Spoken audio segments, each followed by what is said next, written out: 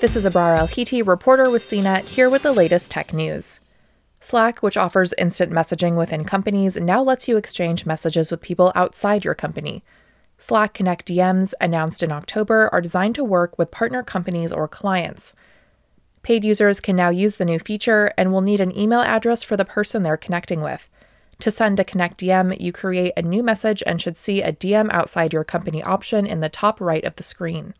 Once you click that, you can enter the person's email address.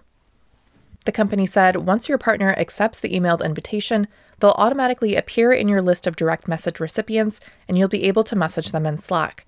This includes any current user of Slack, even those on the free plan. However, the initial rollout of Connect DMs wasn't entirely smooth.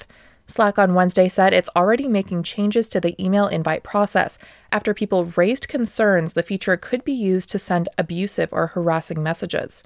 Jonathan Prince, Slack's Vice President of Communications and Policy, said in an emailed statement, "We are taking immediate steps to prevent this kind of abuse, beginning today with the removal of the ability to customize a message when a user invites someone to Slack Connect DMs."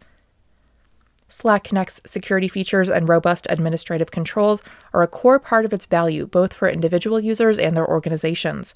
We made a mistake in this initial rollout that is inconsistent with our goals for the product and the typical experience of Slack Connect usage.